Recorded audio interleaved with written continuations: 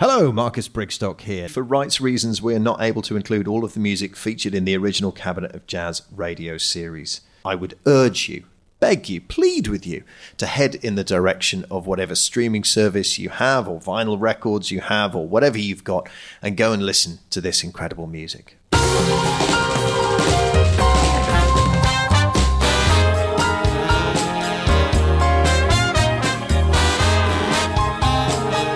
This is the Cabinet of Jazz with Marcus Brigstock on Jazz FM.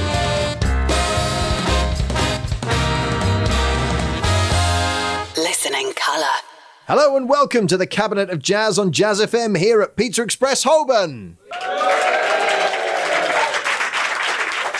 Hello. I'm Marcus Brigstock. Thank you so much for being here. When Dizzy Gillespie won the US presidency in 1964, he changed the face of global politics. We know this. He was, of course, returned to office in 1968 and then resigned a year later after a row with his vice president, Otis Redding, who had failed to inform anyone of his accidental death in 1967 in a plane crash. As we know, of course, history tells us, the presidency was then taken up by Dave Brubeck, who changed Eastern Standard Time to 5/4 time and made everyone either slightly late or slightly early for everything until 1972 when Sister Rosetta Tharpe became president and died a year later. Now, look, some of what I've said there may seem implausible until you remember that bad actor Ronald Reagan was actually president for 8 years. A pair of Bushes served 3 terms between them, and that mewling reality show Oompa Loompa in a nappy and a wig was allowed to sit in the Oval Office for 4 years, saying, China, China, China, over and over again. And suddenly the notion for Diz for president seems not only plausible, but actually a very, very solid idea. Now, what would the world look like if the land of the free and the home of the brave was actually the land of the free jazz and the home of the goateed, horn-blowing, beret-wearing jazz legend? Well, across this series, I'm asking musicians, actors, comedians, and obsessive jazz nuts to give me their nominations. And tonight at Pizza Express Holborn, with the help of our live audience, thank you, everybody. Woohoo, indeed. My guest will assemble her cabinet of jazz, and I've invited her to pick 4 musicians and tell me why they should be put in charge of running the free world. And tonight, ladies and gentlemen, I'm delighted to welcome an actor, a comedian, musician, author, a mate of mine. She may be best known to you in the role of Dobby from Peep Show, unless you've been lucky enough to see her perform live. Ladies and gentlemen, I am delighted to welcome to the stage the next president of the United States of Jazz, Isy Suttie.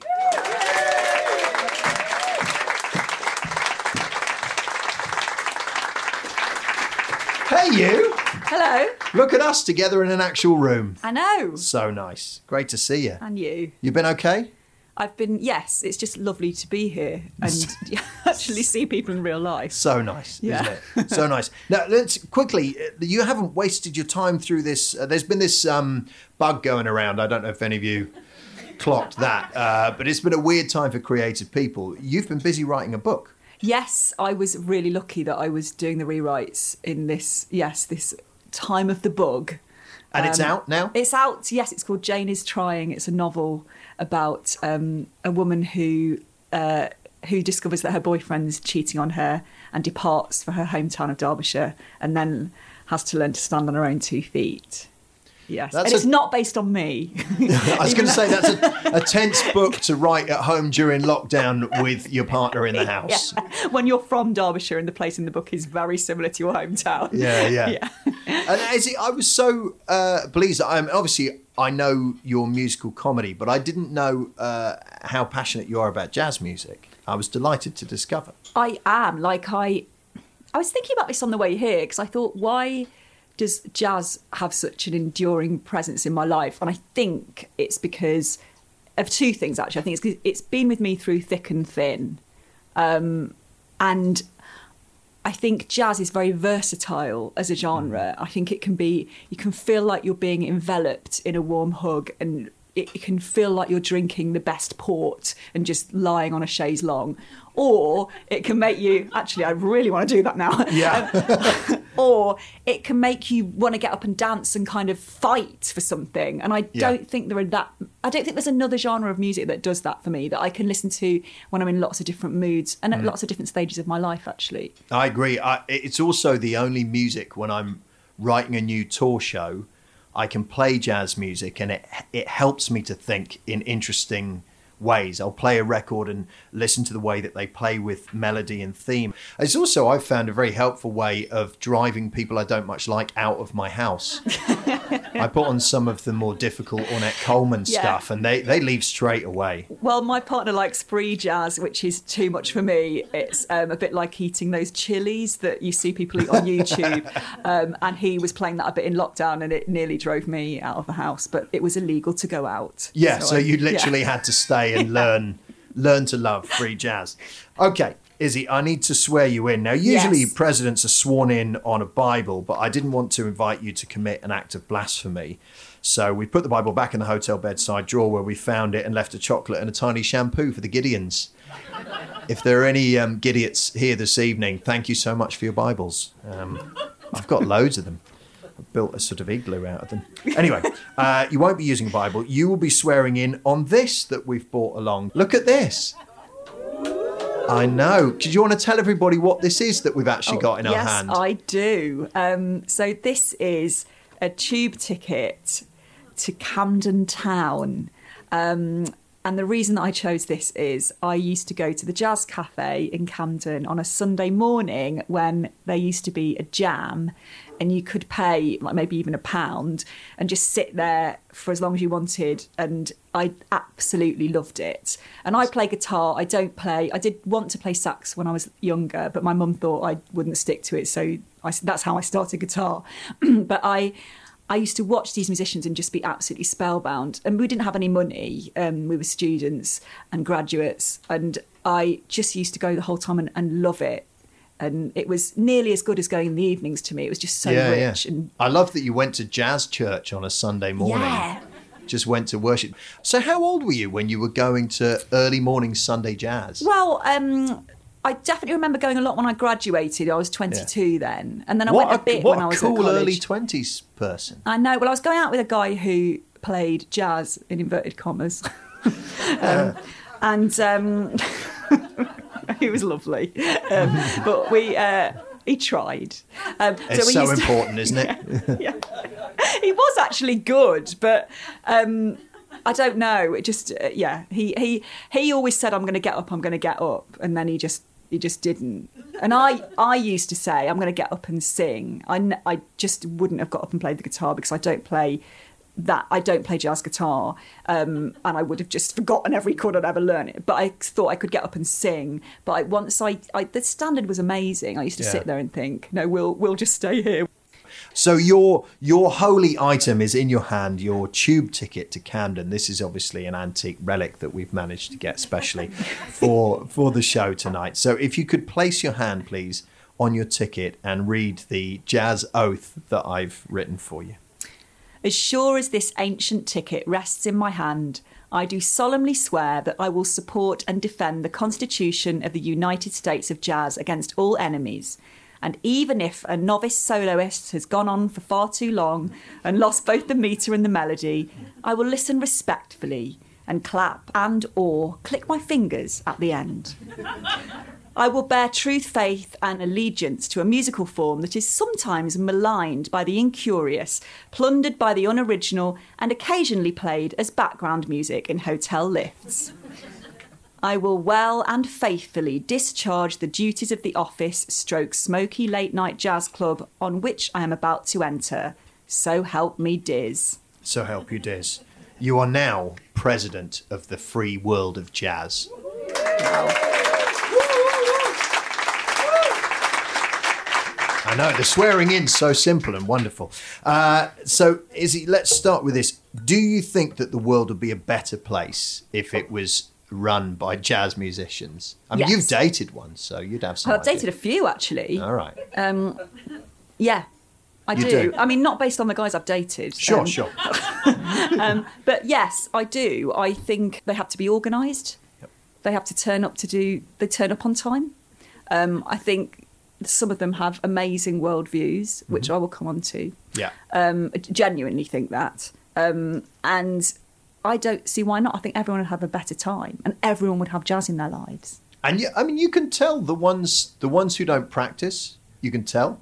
The ones who are incapable of listening, you can tell. They don't make good musicians, and they don't make good politicians, as we're discovering on a daily basis. Absolutely, and you have to let everyone have their turn with jazz, and you step back and you respect them. Yeah. So you'd be able to spot people who trample all over other people's views immediately. Yeah. Well, folks, we've met and inaugurated our president of the week, Isy Suttie. So now we need to find out who's in her cabinet. Isy, we're going to play a piece of music now. You can tell us who this is and why you've selected this person and for what role. Who was that? That was Duke Ellington. Amazing. And yes, the track is Blue Pepper. And I have selected him to be the Supreme Court appointee. A Supreme Court judge? Yeah. Cool. I don't know why people are laughing at that. That's a perfectly reasonable suggestion, as Izzy will now make clear. Yes, I will. Why did you select Duke Ellington for the Supreme Court? So Duke Ellington, throughout his life, did great work for racial inequality and also... Not to bring it about, like to combat racial inequality. Combat it, yeah. Yeah, that's and important. He...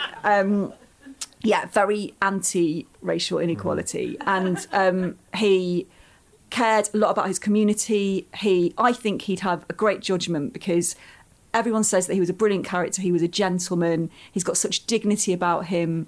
And he really cared for people. He loaned money to new musicians who didn't have the money, say like $50 to buy a saxophone. Some black musicians were refused money from white banks. And he, like, in those days... So he just loaned them, because, as the leader of the band, presumably he was making pretty decent money. And as a writer, he just loaned them money, get them an instrument. Yeah, he just cared a lot about... Yeah, so he is, I think, deserving of one of the highest positions. All right, I'm half convinced. Yeah. And presumably, as a leader of a big band as well, he was used to listening to the concerns of large groups of people. Yeah, I would have thought so. Well, I mean, if you've got like loads of musicians who get to a gig and there isn't any food, yeah, you might have to go and talk to the kitchen. Yeah. I imagine he was good at that. Yeah.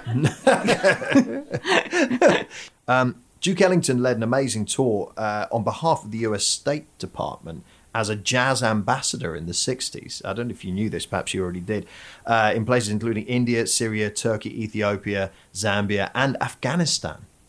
And there's a really cool interview that he gave on Parkinson talking about playing in Kabul and how the audience that they were playing there, he's very funny. You have to look it up, but he's sitting there and we're playing, didn't know whether people were digging our sound, and then everybody got up and they just left. They just left. We didn't know. And it turns out they left to go and pray. They got their own thing going on, and then they came back. Turns out they loved it, and he had no idea. But he played Kabul. God, that's brilliant. Yeah. So it would have been good for him to know in advance they're all going to leave at this time. Someone should have said, right? Don't worry, guys. Yeah. If they all get up and leave at once, don't panic. But I think that puts him in a pretty good position, as a Supreme Court justice. He toured the world. He's seen a lot. And also, I think his music, and that track for me, is very, very energetic. And I think it sort of inspires change. And that's what I meant when I said that some jazz kind of makes you want to sit back and on the chaise longue. And when I listen to that, I don't want to sit back. It makes me want to do something. Yeah. It's full of energy and so tight as well. Like, it blows my mind how that many musicians are so beautifully in sync. Do you know if he was kind of tyrannical? If the band weren't up to scratch, did he kick people out? I don't know, but I'd like to think he wasn't. But that's probably because I just really love his music. So I don't want to hear anything against him. But I don't. I haven't heard anything. From what I hear, he was a lovely, caring, disciplined, passionate guy, and endlessly creative. I tell you a concern I've got if we let him be a Supreme Court judge, and I picked this out because it's similar to my own behaviour. He used to regularly go on diets, extreme diets, often consisting of just steak and grapefruit juice and coffee. And I know from having tried similar things as an emergency weight loss protocols that it will affect your mood. So I think we might have to, if we make him a Supreme Court judge, give him some time off when he's on a diet. Yeah, or time his schedule so that he's just eaten the steak beforehand, so he's got all the energy. Yeah. You'd have to work round his eating. Before the crash kicks in. Yeah. Yeah. Yes. Or eat half the steak before. You could probably discuss it with him, I reckon. Yeah, I assume so. Yeah. Yeah. Get him just after he's had the grapefruit juice, when he's still a bit zingy from it. Yes. Yeah. And then have the steak after about an hour. Yeah, sure. I love how willing you are just to work through his dietary requirements. I think we can keep Duke Ellington reasonable if we feed him very carefully. Yes, he has to eat when we tell him to. He's more like a gremlin than anything at this stage. The story goes when early on when he was playing venues, that he used to get someone to burst in through the venue and announce, "The Duke is here. The Duke is here."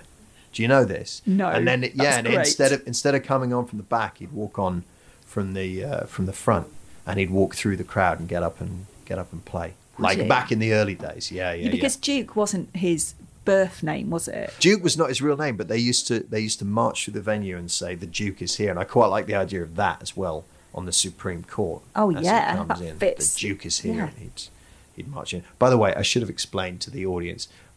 Any of the people who we're appointing, it does not matter if they're dead. This is just a few people going, okay, point. Just one thing you may wish to consider, guys. Almost all of the people we're discussing here are dead. No, not all, but most. All right. Well, I mean, I'm pretty persuaded by this. What do you think, ladies and gentlemen? Do you think you'd make a good Supreme Court judge? Yeah. All right. It seems the ayes have it, but are there any objections? No, someone voting on, no, we've checked. No. All right, good. Well, he's in. He's on the Supreme Court. Excellent choice. And if you don't know Isy's selection there, Blue Pepper, Far East of the Blues, do go and check that out. Incredible stuff. Isy, who is your choice, please, for Secretary of State? My choice for Secretary of State is Chet Baker. All right, let's hear a piece of Chet Baker now. Okay, now everybody gently wake up. Okay, gently. Those of you who've drifted off, just shake each other. The wonderful Chet Baker there, I get along without you very well. And you want Chet Baker to be Secretary of State? Yeah, okay. I do. He spent a lot of time in Paris, and I think it's no secret that he had his demons, and he didn't get away from them by going to Paris. But I think the Secretary of State has to be au fait with, foreign policy, different countries. Where, for example, if one is travelling overseas, one could get hold of the sorts of things one might want to find if one were overseas, and called Chet Baker. Yeah, he was very resourceful. It's too heartbreaking, isn't it? We've strayed immediately into his problems with addiction, which are well documented. But tell me about you and Chet Baker. I'm not suggesting you had a relationship with him, but I would have tried. Fair enough. I mean, absolutely. Before the first major attack. What a beautiful man. If he'd been at the Jazz Cafe on Sunday mornings doing their jam session. Yeah. I mean, Izzy, look, I'm, as far as I'm aware, predominantly straight. I went to boarding school, but apart from that, and early Chet Baker, absolutely no question at all. I'd have switched sides in a heartbeat. His voice, so the way I got introduced to Chet Baker is that my Uncle Dick, who lives on the Isle of Wight and is absolutely brilliant and really loves music, sent my mum 3 cassette tapes. Mm-hmm. And one of them was Chet Baker, and one of them was Tom Waits, and one of them was the Travelling Wilburys. Don't snigger at the Travelling Wilburys, whoever that was. It was the perfectly legitimate supergroup. Yeah. And that was my introduction to Chet Baker. So I acquired these 3 cassette tapes, and I used to listen to them again and again and again. And I just love his voice. I love the slowness and the languid quality. It's like, I'm going to go this slowly, and if you guys don't want to, then I don't care. Like, it's just, come with me, just slow right down. I just think, and obviously not all his songs are that slow, but I think there's a definite kind of, he's got a unique tone and a unique way of singing, I think. And so delicate. There's something, perhaps it's patronising, but like after almost any Chet Baker Sings record, you feel like you could just gently approach him and put a blanket round him and go, Chet, it's going to be okay. Yeah, and actually there's a lot of pain in, I think in a way it was a curse for him to be so good looking, because he had so much pain within him. And what he's singing about often is pain. But it's done in this incredibly calm, silky way. So I like that. I like the 2 elements kind of fighting each other within the song. I think I Get Along Without You Very Well is one of my favourites. Let's Get Lost is a huge track for me, always has been. But I've always found it quite funny to think of him leaving I Get Along Without You Very Well as an answer phone message for an ex. I get along without you very well. You'd phone him immediately, wouldn't you, and be like, okay, listen, we can talk. We can reconsider this. Just be okay, Chet. Just be okay. Yeah, because he was a brilliant instrumentalist as well, wasn't he? For all that, we touched on the addiction stuff. He was musically often on fire when he was in Europe, and found, as lots of musicians did, a real freedom and encouragement and a passion for his music. He said that the Europeans had a better ear than the Americans. So, but you kind of got to know Chet Baker's music, right, when you were sharing a flat with a Hungarian, a Slovenian, a Norwegian and a Hungarian. Is that right? Yes. Hungarian, Slovenian and a Norwegian. It sounds like the setup for a joke. Talk me through it. Yeah. We could have written a sitcom. So yes, I was in my second year of college and ended up living with these 3 other students who I didn't know. And it was great. I lived in the living room for a term because it was a 3-bedroom house. And then the Hungarian guy who spoke virtually no English would come down and speak Hungarian in the middle of the night on the landline. And also the Hungarian guy kept all of his food under his bed all the time. Yeah, so like raw meat. Under his bed? Yes.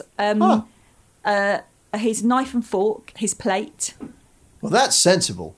Yeah. That's reasonable. It's the raw meat that is a concern. I know. And he carried it around in a plastic bag with him all the time. Took a bag of meat round with him. Wow. Would he cook the meat in the flat? Uh-huh.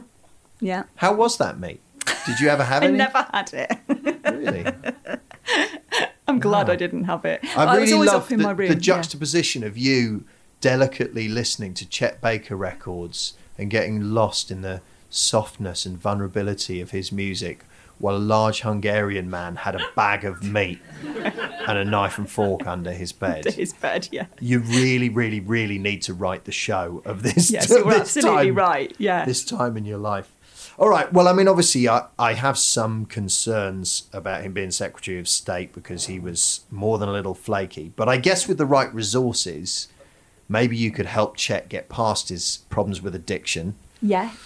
I mean, I feel like he really, for me, his songs are, if I had to imagine a country when I was hearing them, it would be Paris, more so than some other jazz musicians. So that was enough of a reason for me. Yeah, fair enough. Perfectly solid. And they love him in Paris. I'm curious.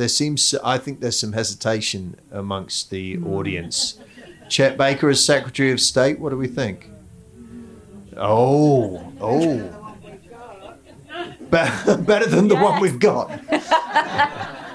Sure. Yeah. I mean, that's an absolute given. All right. Well, Izzy, I think you've made the case quite nicely. So I'm gonna, under advisement, I'm gonna keep considering your suggestion of Chet Baker, Secretary of State. But thank you for the thank you for the selection. I get along without you very well because it made me go back and listen to a bunch more Chet Baker when I was researching this. Yeah, I researched it. Not much. We're recording this live at Pizza Express Holborn, and I've set the audience to work coming up with their own ideas for cabinet members. Let's see what some of you have said. Who would you put in the cabinet of jazz?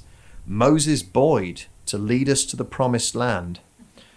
I mean, great, but that does sound sort of cult-like. That's a little bit worrying. It's kind of end of days. I'm not going to read that one. That's filth.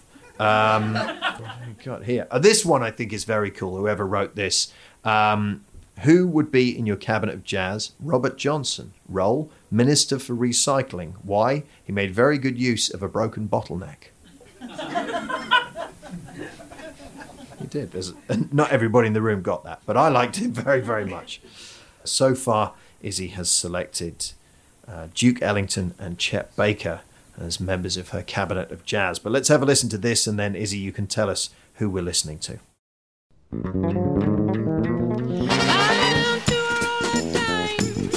stuck in a slot that's hot. I keep hearing bells all around me, jingling the lucky jackpots. They keep you tantalized. They keep you reaching for your wallet here in Fool's Paradise. I talked to a cat from Des Moines. Who was that? That was Joni Mitchell and Charlie Mingus. Yeah. And it's called The Dry Cleaner from Des Moines. Which, if nothing else, is a very, very cool title for... It's like intriguing. You want to know more about it. Yeah, absolutely. So this is from the record that Joni Mitchell made with Charlie Mingus on Asylum Records. Sadly, he died before they completed the work, but it's got some phenomenal music on it with a kind of blazing love between Mingus and Joni Mitchell. It is very joyful and sometimes very weird. Yeah, it is, and it's quite bare. Some of them, there's a lot of a cappella and there's kind of not much going on. Then other ones like that, I think, are quite frantic. It's like being on a roller coaster, and I really recommend listening to it because it's like a story about a dry cleaner from Des Moines in a Las Vegas casino who keeps winning more and more money and can't believe their luck. And Joni kind of is narrating, I suppose, and watching them, and it's beautiful, and it kind of captures, I think, the frivolity of Las Vegas. And I think, yeah, it's so colourful and energetic and brilliant. And then other tracks on that album, as you say, they've sing Happy Birthday. There's one called God Must Be a Boogeyman that's kind of much slower, and I think that was finished 2 days after Mingus died, and she said that he would have found that funny. And there's quite a lot of humour on the album, actually, isn't there?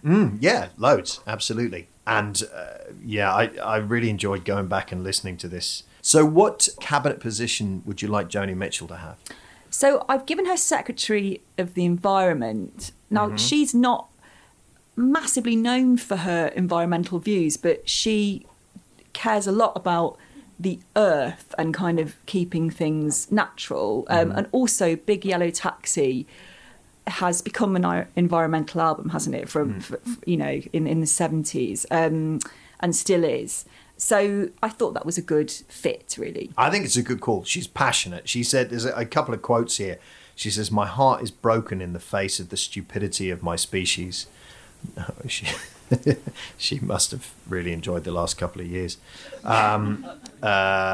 She's quite the float, though. I mean, as an environment secretary, we are stardust, billion-year-old carbon. We've got to get ourselves back to the garden.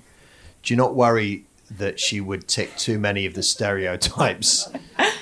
Of what? Of like the sort of floaty, unwashed environmentalist. Yeah, but I think that's what we need, actually. Yeah. Yeah. I think we need. Fair enough. We need that. I think she'd be good. And also, she's so talented. She could just start singing. She could sing, and actually this applies to all of them. They could sing their policies. Yeah. I mean, they'd be remembered, wouldn't they, if a new policy announcement was performed as a gig. Wait a minute, this is a great idea. This is a whole new show. And also, you could distract people if you were trying to get something through. Yeah. And you could do an amazing trumpet solo in the middle of it, and then they'd remember that, and they'd go, "Yeah, we'll vote for it." I love this. Keir Starmer, if you're listening to this right now, this could be what turns it round The growing popularity of jazz, I think, is what's going to save the dying Labour Party at the moment. And if Jacob Rees-Mogg is listening, jazz is a new form of music.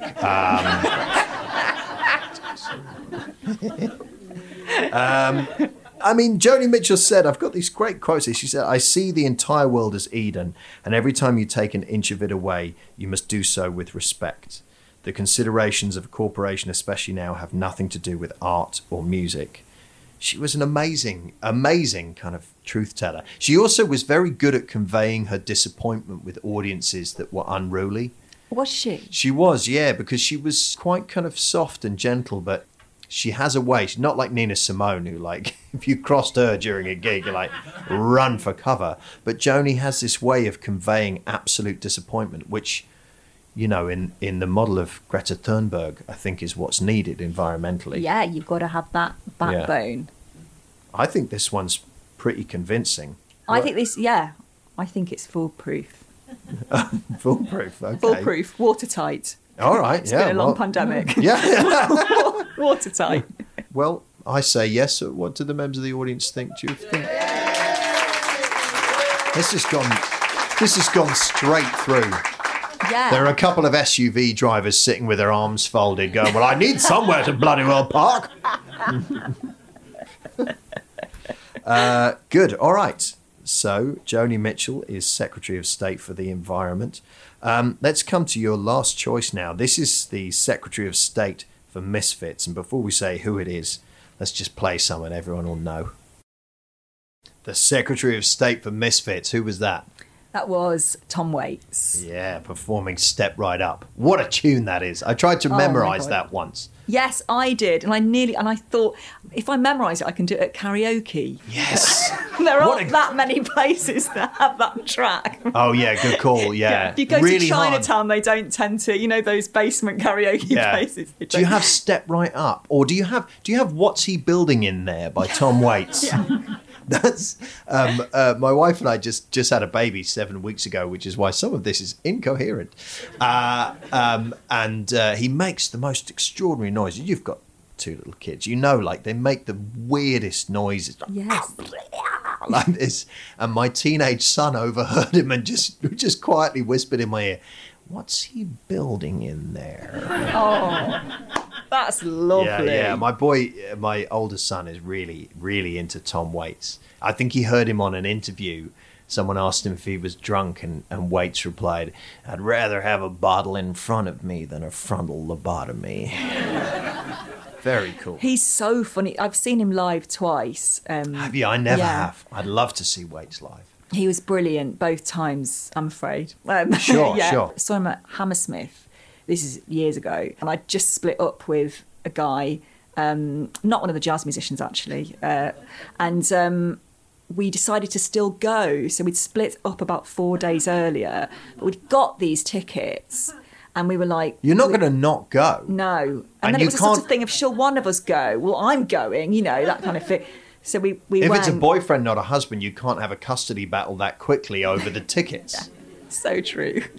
You keep the kids. I'm going to see Tom Waits. And how was it? The awkward gig? It was awkward, but it was worth it. Sure. Yeah. I'd made this guy a penguin out of papier mache. Yes, bear with me. Penguins were his favourite animal. This isn't Tom Waits, the guy I was going out with. And I made him this penguin out of chicken wire and papier mache, and it actually was much bigger in the end than I had intended it to be. It was about 5 feet high, and its name was Roy, and it had a detachable head made out of a stuffed lampshade, and wings that had felt on them, and shelves in its tummy, which were a last-minute addition. And he was quite unappreciative of this penguin. What? How? On what grounds? Well, I had to take it on the bus and the bus driver nearly charged me for this penguin because it was bigger than, the average human, actually. And then the driver said, "Go on then, get on." And everyone was like, "What's that? Is it a badger?" And then I got it to the flat and he just didn't, he was just like, "Oh." And then Roy just remained in the corner of the room, and his shelves were never used, which really annoyed me because it was actually really hard to construct these shelves out of wire and cover them with papier mache. Anyway, we used to listen to Tom Waits a lot in that relationship. And whenever I find it hard, even now, to listen to that album that Step Right Up is on, which is Small Change, at times, not because I in any way mourn the relationship, but just because it just reminds me of that period of my life and what I was doing then and making penguins for people. And yeah, it's sometimes like, wow, I think music's so powerful in that way. Yeah. It's hard, isn't it, when there's music that you absolutely love that's associated with an old relationship. Yes. It can be really... There's a few tracks that kind of, like, that I can't listen to, that they're too complicated now. Yeah, it's not necessarily that you're like, I wish I was with that person, because I'm not, I'm sure you're not. It's just like the complicated feelings it throws up about how you behaved back then and kind of, yeah. So, as Secretary of State for Misfits, I like this very much as a wild card position because there are more misfits or more people who think they're misfits than I think we realise. We're both comedians, so almost everyone we know either is or believes they're a misfit. Yes. Are you a misfit? I definitely was at school. Yeah, I think I am. Yeah, I mean, you made a penguin for a guy. Yeah. You're 100% a misfit. The proof is in the penguin-shaped pudding. Yeah, you're right. Yeah. I would guess most of the musicians we've discussed this evening, most of the jazz musicians saw themselves somehow as a misfit and found a tribe or found something in music that made sense to them. Yeah, I think you're right. And I think the reason that I gave Tom Waits this position is I think he writes so eloquently about misfits and about being a misfit. And I think he notices the kind of jagged edges in everyday situations, and he's such an amazing storyteller. And live, he's so funny. Like, he's like a stand-up. Yeah. Between songs, he's amazing off the cuff. Yeah, no, he is. He's hilarious. The first track I ever heard of his was one called Hang On St. Christopher, which is one of the ones he does, like, fully, like, Hang On St. Christopher on the passenger side. And I remember it was on this compilation tape, and it blew my little teenage mind. I was like, what on earth is this? And he was a great musician to explore because, like most of the music that I like the most, there's a bunch of stuff that I didn't like. But then the stuff that I did like was so rewarding. I mean, when I can still play Looking for the Heart of Saturday Night. Any day of the week, doesn't have to be on a weekend, still play that, and it just stops me in my tracks. Yeah, it's great. I think that era for me is my favourite era. His modern stuff, sometimes I feel it's just slightly too much for me. It's like too bangy. Rich. Yeah. He does say that he has, like, I don't know if he has anger issues. I think he's actually figured it out. I'll read you what he said. He said, I have a lot of violent impulses. Nah, that's not great. But he says it gets channeled into music, so maybe it is great. I like to play drums when I'm angry. At home, I have a metal instrument called the conundrum with a lot of things hanging off it that I've found, metal objects, and I like playing it with a hammer. I love it. Drumming is therapeutic. I wish I'd found it when I was younger. So, I mean, that's it, isn't it? You know, taking that sense of being a misfit, that sense of anger and just hitting something to make a sound, you know, and make something interesting. Yeah, you're letting it out. You're using it creatively. I really like the idea of there being a minister for misfits, someone who just keeps an eye on those who don't fit. I genuinely believe, like, in this country, if there were just someone whose job it was to look out for the kinds of people who might fall through the cracks, whatever they might look like or whatever their day-to-day life is, that'd be a pretty cool thing. Yes. So I'm going to automatically approve this one, whether the audience likes it or not. Turns out they do. So, Isy, we're pretty much out of time. If you were president yourself, I mean, you are right now, what would be a thing or a couple of things that you would do? I would make it the law that everyone has to listen to half an hour of jazz a day. I mean, this is actually sounding a bit Orwellian now, isn't it? That's fine. That's fine. Do you think think it's so? Perfectly reasonable. I think it could be piped into people's houses. Yeah. No. I tell you what then, okay, I'm going to refine it on the hoof. Everyone gets delivered a hand-picked jazz half hour depending on their mood and depending on what's happened to them recently. And that's what they have to listen to. Oh, nice. All right. That's good. And as president, you've sworn to protect the United States of jazz from all enemies. What do you think are the enemies of jazz? And for jazz, you can use creativity if you want. The enemies of jazz. Don't say Kenny G. I think the enemies of jazz are probably hairdressers, actually, because they like to chat. And I think when you're listening to jazz, it's important to be quiet. Yeah, fair enough. But I think hairdressers are great too. Yeah. I've stopped talking to mine at all. Oh, what, I don't even say. Questions you... Yeah, no. When they say what do you want, I just shrug and let them get on with it. They know what they're doing. I haven't got a clue. I've still got some hair on my head. It's fine. Well, sadly, that's all the time we have. Let me firstly say huge thanks to you. And my thanks also to my producer, Debbie Kilbride, exec producer, Alison Vernon-Smith, and of course, to Pizza Express here in Holborn for hosting us. The Cabinet of Jazz is a Loftus production for Jazz FM, and we'll be back with more next week, so don't miss out. In the meantime, thanks again, President Isy Suttie. Isy Suttie, ladies and gentlemen, our president.